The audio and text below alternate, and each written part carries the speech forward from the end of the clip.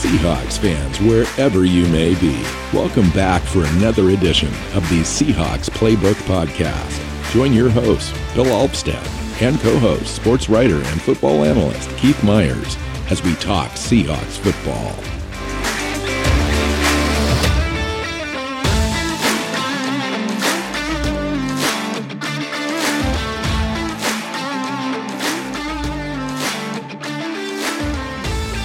Seahawks fans, welcome back to another edition of the Seahawks Playbook Podcast. I'm your host, Bill Alvstad, sitting down with co-host Keith Myers. Welcome back into the show, Keith, our second show of training camp preview. Yeah, so this time we're taking a look at the defense and our 5 storylines that we're most excited about, most interested in, ones we're going to be watching really closely. And the defense this year I think is really interesting, in part because of my first storyline, which is, what does the new scheme look like? We don't even fully know. We have an idea based on the coaches that we are hired, but we've also had them come out and say, well, yeah, but it's still Pete Carroll and he's a 4-3 guy. So it's not going to be entirely just a 3-4. It sounds like they're going to be very multi front and very hybrid. And what exactly that means is something we haven't seen yet. So we'll find out what this new scheme looks like. I think, interestingly enough, you combined all of those categories into 3 of my storylines that I'm going to be watching. So I think we'll talk about all 3 here. But one of my storylines is our new defensive coaching staff, an upgrade over last year. And I think we're going to get an answer really quick.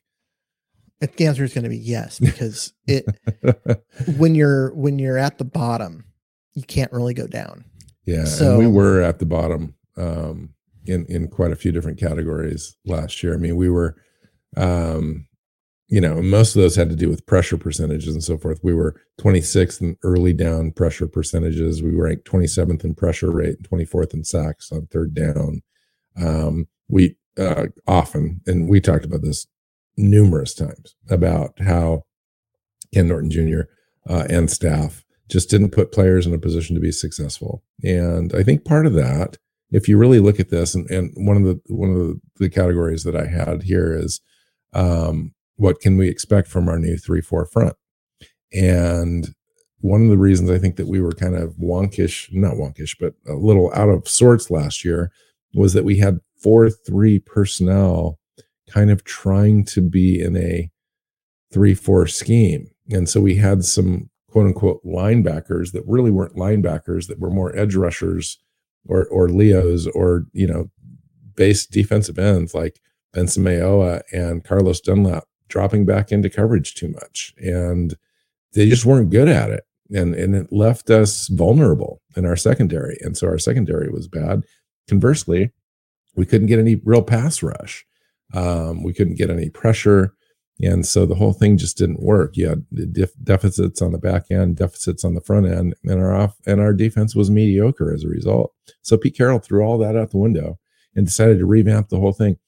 Actually, one of the best moves I think he's made in 11 years, because it took a lot of guts, I think, for a 70-year-old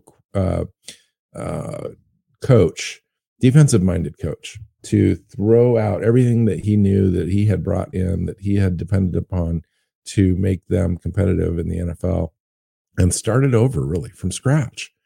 Kind of handed the whole thing to some young guys, some young up-and-coming talent in this league. Clint Hurt, I think, is going to be a really decent defensive play caller in this defense.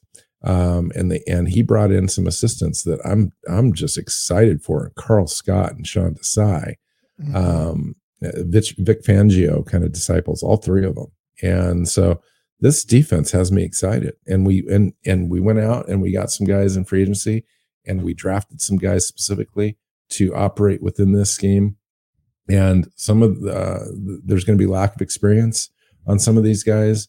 Some in the cornerback room specifically, but also rushing the passer. We're depending upon some guys that haven't been on the team, like Uchenna Nwasu. I think is primed to have a really, really great year here.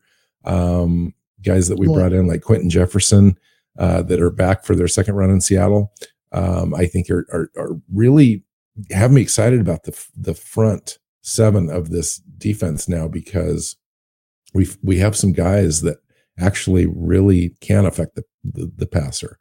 And it'll be interesting to see how it just all comes together. Yeah. Also, rookies like Boye Mafe, and how is he going to be used? Because he is, a guy that was drafted as a pass rusher, but is going to be a 3-4 outside linebacker. So how do these new minds prevent what happened last year, where you had Carlos Dunlap, who's an elite pass rusher, dropping back into coverage where he's terrible? How do they do that with that same idea, but with Boye Mafe?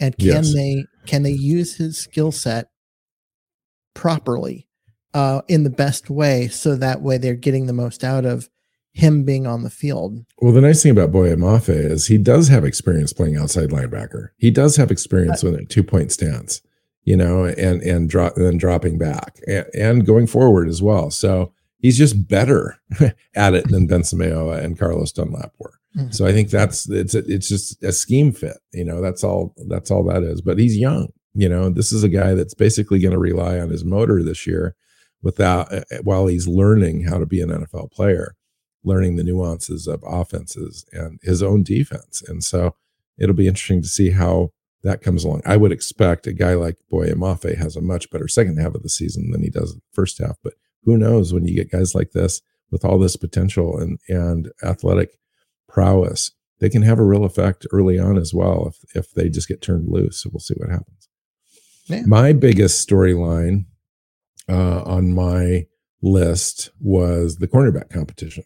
And the reason that I put the cornerback competition, because it really is a competition. It really is one of the larger competitions on this roster. We talked about wide receivers when we did the offensive side of the ball in that show.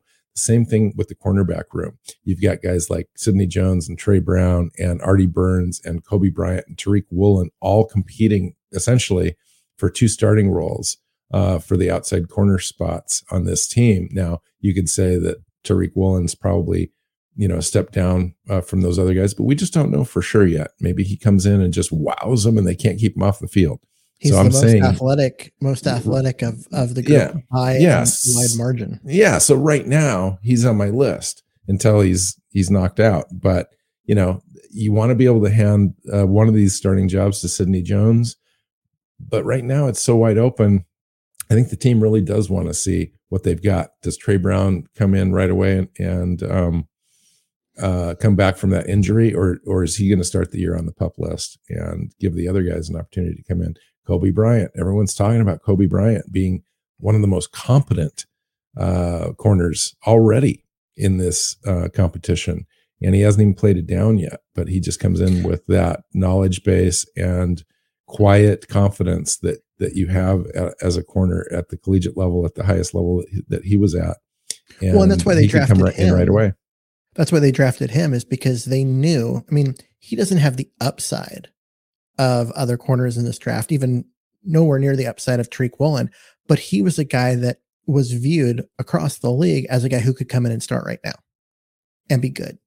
Not great, but be good and start right now. Like, there's not that developmental lag that you normally get with college players coming into the NFL. It's the general consensus across the league was that Bryant was ready now. And so with him and Jones, I think you've got your starters, but Artie Burns wants something to say about that. If Trey Brown or Trey Brown. Is it Trey Brown? Yeah. Like, that does sound right. But they had the patella last year. Yeah. If he's healthy, he's going to want to say something about, that's that group of starters. And, yes, of course. And you've got a room that's deep, but there's no established, like, number one. There's no Richard Sherman on this roster. There's no, guy that's established as, hey, this is the elite corner in the group. You've got a deep but not high end talent across the board. The only person with the potential to truly become that high end talent is Tariq Woolen, but he's got the farthest to go. Yes, that's exactly right. He's got the lowest floor. So, Yeah, I mean it's a very interesting competition. Like you mentioned, comparing it to the wide receivers, but we know who the starting two wide receivers are, right? It doesn't get interesting in the wide receiver room until the third person. Yes. In the cornerback battle, that number one spot is up for grabs. Yeah. Well, and we haven't even talked about nickel. You know, you got Amadi and Justin Coleman is coming back onto the roster. They signed him to a deal. And if Trey Brown's healthy, he fits into that that competition as well. He could very well. You know, maybe, yeah. I mean, they really started him outside last year just by necessity. Sidney Jones hadn't come along yet. Now he's there. Maybe Trey Brown slides inside. You know, maybe that gives him the best option, and you keep Ugo Amadi as a true safety in a too high safety situation. Amadi becomes maybe a better safety option for the team. So it'd be very interesting how that shakes out. Well, you kind of hinted on my next storyline, and that when you start talking about the safeties, how are they going to use Jamal Adams? That's my next one, because if they're going to put him in the back as a too high safety look like they did at the start of last year, that's wasting his skill set and putting him in a position where his skills doesn't line up. He's an in the box guy who's physical. He hits people who come across the middle. He blitzes. That's what he does best. That's who he is. And where he can make the biggest impact. You put him as a deep free safety, and his coverage skills just aren't that good. Yeah. And he's going to get beat. I did hear Clint Hurt say that Jamal Adams actually has greatly improved his coverage skills from the beginning of last year to where he got hurt. So we'll see how they view him. I know for a fact they want to have their free safeties interchangeable, and I don't know if that necessarily means Jamal Adams. It kind of by default does, in a sense that he's going to be out there, like, you know, if he's healthy 100% of the plays. And so when he's on the field and the scheme is demanding that he's dropping back into coverage, he's going to be the guy. This was number 5 on my list. Can Jamal Adams have a rebound season, and can the coaches finally impact the game and optimize his usage? Was my headline. And I think so. I think Clint Hurt has a much better handle on this than the other scheme. And Carl Scott, along with Sean Desai, are just experts in the field as far as defensive backs. And you still have Pete Carroll overall as well. So, and Jamal Adams is a special, unique player when healthy. My big concern with Jamal is he's had 2 surgeries now. His fingers are just mangled. Does this guy continue to go play instinctively, or is he making more business decisions than ever, which will impact his effectiveness on the field? So, and the question also within a 3-4 front is, will they blitz their box safety a lot in this game? I think they will. I think that you're going to see him have 4 or 5 sacks, maybe not 9 or 10 like he had a couple of years ago. But I think that they are going to be able to use him effectively in disguises and coming up and rushing the passer as well. So I'm looking, my third storyline out of this whole group is, do we have enough pass rushers on the team? You know, and talking about the pass rush in general, what can we expect from our 3-4 front? And we talked about, you know, the scheme with Ben Samayoa and Carlos Dunlap. Those guys are gone. They were replaced by Uchenna Nwasu and Boy Mafe, essentially. And then you've still got Darrell Taylor and Alton Robinson. And then you've added Shelby Harris and Quentin Jefferson. This team has gotten better, quite a bit better, actually, to a fairly decent run-stopping team last year. I think they were top 7 or 6 at stopping the run effectively last year. Just getting to the pass rusher was the issue. And I think they really greatly improved without sacrificing stopping the run. Now, you take a look at Shelby Harris, he's very effective at that. Quentin Jefferson is really effective, but Quentin Jefferson's going to give you 30 quarterback pressures, on the season, maybe even 40. And then Poona Ford and Al Woods round out that the ability to stop the run. But my big key is Uchenna Nwasu. coming over from the Chargers in free agency, and Boye Mafe, their draft pick, and Alton Robinson and Taylor are going to be our pass rushers this year. Can they be effective? I'm counting on it, really, because the entire scheme depends on the pressure rate. Really, you don't necessarily need to bring a quarterback down to be effective. You got to have that pressure rate, though. Well, and you talked about Harris and Jefferson. I mean, those are your 3-4 defensive ends, right? They're bigger guys. These aren't speed rushers that come off the edge. These are bigger guys that come up the middle in 3-4. And then you've got the 4 that you mentioned that are coming off the edge.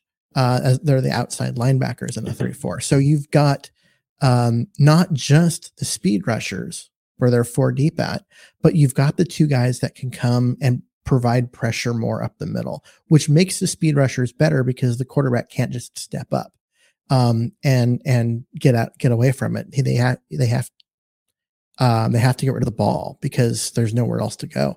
And so that I thought was the key. I mean, yeah, you got to get the guys like Nwosu and Mafe and Taylor and all of them.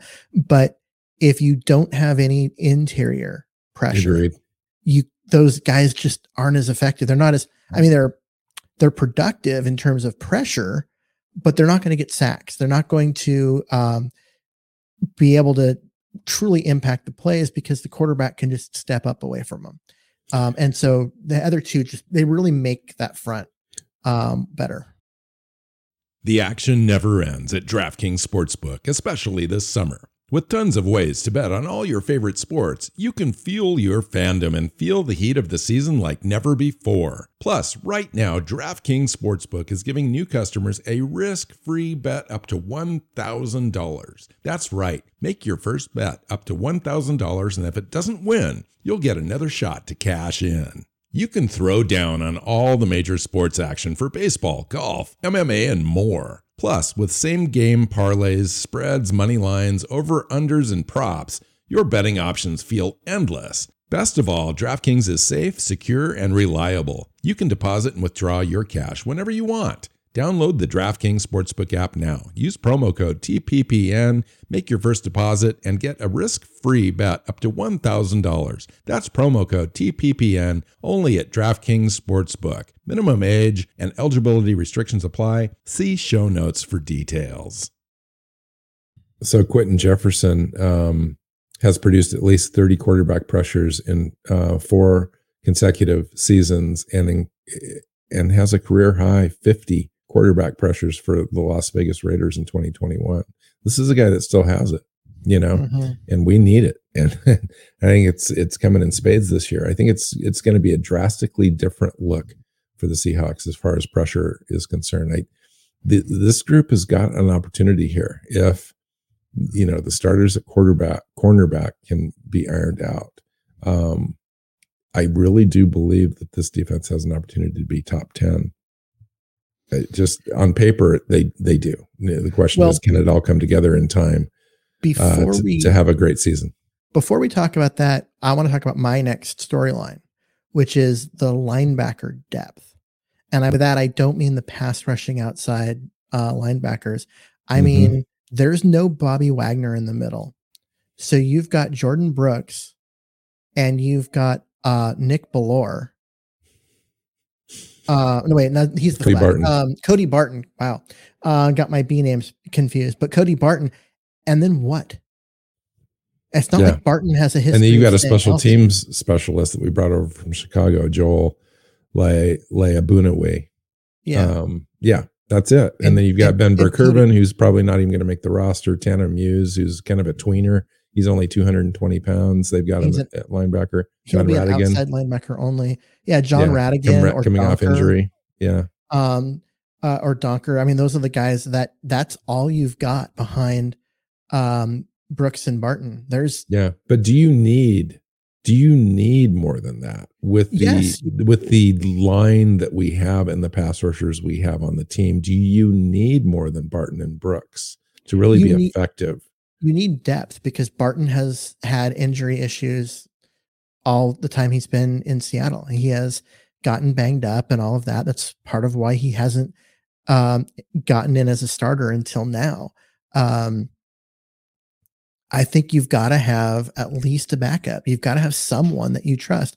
In the past, like last 3 years, it was Barton, right? He was the guy that could come in and give you that depth that you needed in just in case. And I don't think they've got that. Yeah, I don't either. I mean, that Joel Buene, I think he's only got like 10 or 12 defensive snaps in 5 years. And everything else has been on special teams. He's a special teams player. That's why I brought up Nick Bellore, because he's he's a fullback / linebacker.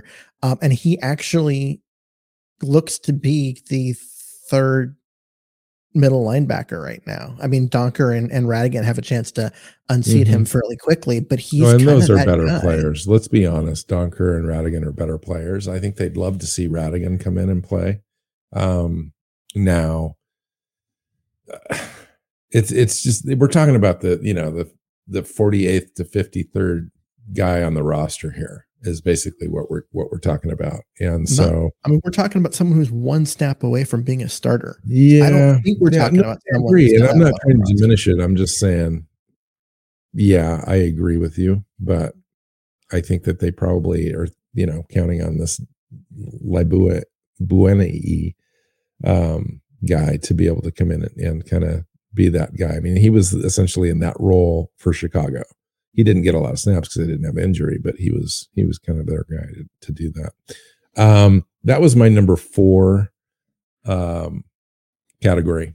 Is our linebacker room a strength or a weakness?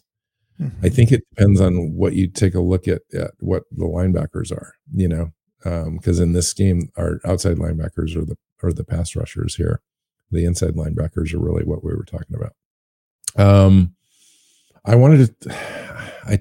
We talked about the pass rushers, but I wanted to drill down specifically on 2 players. What can we expect from Nwosu and Alton Robinson this year? Oh, that's a great question, because I mean, Nwosu, you look at his productivity as a Charger, and it wasn't really there until the second half of last year. Yeah, he's a guy that has the athleticism and the skills and whatnot, but for some reason it didn't translate. And then all of a sudden, last like 7 games, I think, of last year, he really came on and went off and looked great. And so is that a flash in the pan, or is that what we can expect from him? And I don't know. And as far as Alton Robinson, this is a guy that you look at a stat sheet and you don't see a lot of his name on there, but he had a single sack and 4 quarterback hits on 400 defensive snaps last year. But when he was on the field, stuff happened, like good things happened. He ended up not making the play, but he would get pressure and that would cause a thing, or he'd cause the quarterback to move and allow Darrell Taylor to get home. Is this truly a new role for him this year? It's the same role. Doing the same thing. He's in the role he was in last year, as an outside linebacker, because they put him at the strong side linebacker in last year's scheme. And so, what do you think was the difference? I mean, he had 4 sacks when he was a rookie. Everything pointed as an upward trajectory than he had last year. Really wasn't as effective, at least according statistically. Because his rookie year, there wasn't a lot of depth, so he got opportunities to be that situational pass rusher guy, and he did it as a Leo. So his entire role was to put his hand on the ground and then beat the offensive tackle around the corner so he could get to the quarterback. He didn't have to do anything else. He didn't have to think about anything else. Last year, he was outside linebacker. They had him dropping into coverage. They had him reading running backs. They had him with a bunch more responsibilities. And yeah, statistically, the numbers weren't there, but the defense was still better when he was on the field. He does jump off the page, doesn't he? He really does.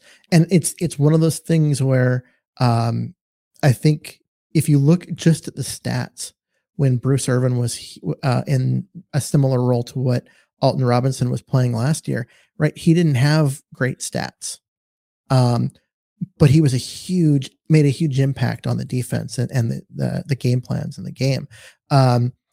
And Robinson kind of got stuck in that same boat. It was a role that isn't featured and doesn't end up with a lot on the stat sheet, but is super important to making everything else work. And he kind of got put into that role last year, and I thought he did pretty well at it. He's going to get an opportunity to stay in that role and continue to continue to grow. I want to see him also get the opportunity to put his hand on the ground and just go kill quarterbacks, because his first step, his ability to get upfield before the offensive lineman even gets out of their stance is uncommon, right? The last player we had, Michael Bennett, who was similar in his first step, although Michael Bennett was more of an inside pass rusher, whereas, Robinson's on the outside, but that first step is elite and it's really hard to stop. I am interested to see what Boye Mafe ends up doing with that, because I understand he's twitched up like crazy, but I understand in college he had a reputation for getting off the ball late, but nonetheless was twitchy. So if they can figure that out, he's going to be special too. Did you have another category? I had one more, and that's a little leadership without Bobby Wagner. And his on-field performance and everything for his entire career, and one of the greatest to ever put a helmet on. But Bobby Wagner's impact on Seattle was more than that. It was more than just him being, a 6-time All-Pro, 7-time All-Pro. He was the leader in the locker room. For a while, it was, it was Cam Chancellor and Bobby. Then Cam got hurt and it became just Bobby. And Wagner was, he was the guy that held other people accountable. He was the guy that kept people together. He talked people off ledges when they were pissed. He was the guy. And yeah, they can replace some of his production because he's been in that declining portion of his career where he's got a little older. But can you replace the other things that Bobby Wagner did? And they want Jordan Brooks to do that. They want Jamal Adams to do that. We will see, because there's only one Bobby Wagner. Yeah, I'd say initially no. You can't replace that. And conversely, on the other side of the ball, you're missing Russell Wilson. So this team is void of some top end leadership. And it's time for transition. It just is. And the team's going to, guys are going to have to step up. I think the team has had conversations with a few guys. I know DK Metcalf's, name was mentioned specifically by Pete Carroll as a guy that he expects to step into a leadership role. I know that Jordan Brooks on the defensive side of the ball has been talked about in the same manner. And it's just a matter of style. How do those guys operate? Are those guys more vocal now? Are they less vocal, but better production on the field, or whatever it is? I know DK Metcalf has had a little bit of a rub against him as far as the maturity level, kind of allowing players to be effective against him mentally in games. We'll see if that changes a little bit this year, just based on that new expectation. The only other one I had is, do we have the personnel to stop the run? I know that Pete Carroll is one of his tenets on defense is stopping the run, limiting explosive plays, etc. But stopping the run is definitely a pillar. And last year we were third in the NFL in yards allowed per carry. And I'm just wondering, and that was essentially with Poona Ford and Al Woods, Brian Monet coming in periodically to do that as well. They re-signed Monet to an extension. They've got Poona Ford and Al Woods. Al Woods came back on a 2-year deal. They added Shelby Harris and Quentin Jefferson. Shelby Harris is actually a pretty decent run defender. I think he's got a 76 or 78 grade in Pro Football Focus defending the run. Quentin Jefferson's not known for that, but they're not asking him to do that, essentially. What is your thought on stopping the run and how important it is to this defense? Well, I think, as you said, they've got kind of the big bodies, which is the first thing you have to do. If you want to stop the run, your first job is to have the big bodies that are good at it in the middle. Don't let them have holes. Keep your linebackers clean. The second thing you've got to do is you got to have your edge setters. You got to, where the running back does not get outside of them, and you force them back into the middle where help is. And that's the part that I want to see before I'm say that they have the guys to do it, because it's a harder job than it sounds. And that's one of the reasons why I think maybe LJ Collier makes the team. I know we did a roster evaluation show a few weeks back, and LJ Collier was one of your last cuts, and he was one of my last saves per se. And I did it specifically for that, is just being the backup to Shelby Harris, essentially, in stopping the run. Well, but again, that's the interior guy. In a 3-4, the guys that set the edge are your outside linebacker. These are your pass rushers. Can Boye Mafe set an edge and do that job in that role? He's 262 pounds. He's got a shot. He has the ability to. We know Darrell Taylor has the ability to, although he made a few mistakes last year and let some plays get outside of him. But it's more of, what is their technique? How are they at reading angles? Can they get up on a block and manipulate what's going on so that the running back's reads are always to cut in rather than out? And there's some just nuance to that. And we've got a lot of really young players that are learning it. They have the ability at 260 pounds. Boye Mafe, Darrell Taylor, Alton Robinson, those guys they have the ability to do it, but is their game refined enough to? And so that's the second part of stopping the run. And then the third part is just having your interior linebackers get upfield and make the tackle. You've kept them clean. You forced the running back into them, and those guys got to come up and make the tackle. What is your impression about Cody Barton? Is Cody Barton strong enough to play middle linebacker in the NFL? To play a true middle linebacker in a 3-4, or sorry, in a 4-3, borderline. As a guy in a 3-4 where there's two interior linebackers and he's got a tackling machine like Brooks beside him, I actually think he does. His speed, his coverage ability, make him an asset, and he's just got to get up and make plays. The one thing he can't do is be in position to make the tackle after 1 yard gain and miss and have it turn into a 6 or 7 yard game by the time Brooks can cover for him. Yeah, because I look at Cody Barton as more of an arm tackler as opposed to a form tackler. It seems like Cody's chasing a lot and running down things, and he's sideline to sideline. I think he's got that sort of speed and so forth. He does. But as far as getting in front of somebody and just overpowering somebody, he's not that player. He just isn't. But it'll be interesting, that combo. He's definitely going to get that shot. I don't see anybody else other than Cody Barton having that second starting spot inside. There's just nobody else on the roster. I just can't see it now. I mean, things could change, but yeah, I mean, you've got Donker and Radigan are the backups, and the guy whose name I can't pronounce, and Nick Bellore, right? And those last two are special teams players who are going to be on the roster as a linebacker in name only. Who's the other guy that can do that can really get sideline to sideline and make those plays? Bellore's got to be he's got to step up and do it. He can get in, he's got the athleticism to get himself in position, but he's got him actually make the tackle. And that's been one of the rubs against him is missed tackles.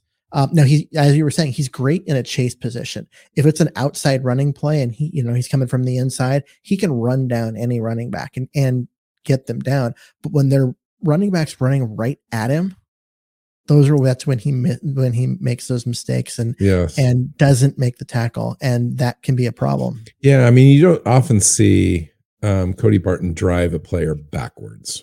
Yeah, that's not. He's more of a tackle and hold and pull down, and any running back with any momentum is getting an extra 3 yards on that contact. That's just my opinion. I think that's why he hasn't. You mentioned injuries, but I think one of the other issues is the fact that he's just not as stout as other linebackers. I mean, I think he's going to be playing outside of his normal position a little bit in this defense. I think that's actually is his best position. You think? Yeah. Okay. Because he would have been fine in the 4-3 in Bobby Wagner's spot, not Bobby Wagner, KJ Wright spot, the weak side linebacker, because there's a lot of coverage and there's a lot of like that kind of stuff involved in that position. As the true interior, where he has to replace Bobby Wagner and get upfield and make those tackles at the line of scrimmage, he wasn't going to be as good at that. No. Now there's two of them in the middle. And so he's got help. He's got coverage. He's got the ability to, if he comes up, as long as he can affect the play, get the running back. All he needs to do is squeeze. If he can get the running back, yeah. If he can get the running back to stop their feet and cut, he's going to cut right into Jordan Brooks, who's going to eat his lunch. And so I think it's actually probably the best situation for Cody Barton. And we'll see. Yeah, and I think that's why the team is comfortable with where they're at. So yeah. We'll see. Anything else? No, you got all mine. The new scheme, life without Bobby, Jamal Adams usage, the cornerback battle, and the depth in the interior linebacker. Yeah. So those were my 5. Yeah. I'm done. I just, mine was pass rush. What can we expect from certain players, the coaching staff, Jamal Adams, and the cornerback room. So yeah, I think we're covered. Practice starts tomorrow. I'm not expecting any big news or anything like that. We might see a signing. Maybe it's DK Metcalf. I know that there's 2 rookies. I think Bryant and Walker still need to sign their contracts. I would imagine that happens at any moment. Yeah, fun. It's going to be fun. Next time we show up, we're going to be talking about what we've seen so far in practice. That's great. Now we get a chance to talk about what we're actually watching football on a field and talking about it. It's been a long time. This is what happens when the Seahawks don't make the playoffs and don't make a run in the playoffs. The offseason just gets longer. Yeah. So yeah, I know. And based on our early predictions, we're probably looking at the same thing next year. I know. Hang in there, man. Hang in there. Jimmy Garoppolo to the rescue. I don't know if we can say that, but better than what we have. Yeah. So, all right, let's get out of here. Find Keith on Twitter at Myers NFL. You can find me at NWC Hawk. You know where the show's at on all your favorite podcast platforms and YouTube. Subscribe and share. Until next time, go Hawks. Go Hawks. Seahawks Playbook Podcast listeners, thanks for joining us for another edition of the show. You can find us on Twitter. Bill is at NWCHawk, Keith is at Myers NFL, and the show is at Hawks Playbook. You can listen and subscribe to the show at SeahawksPlaybook.com.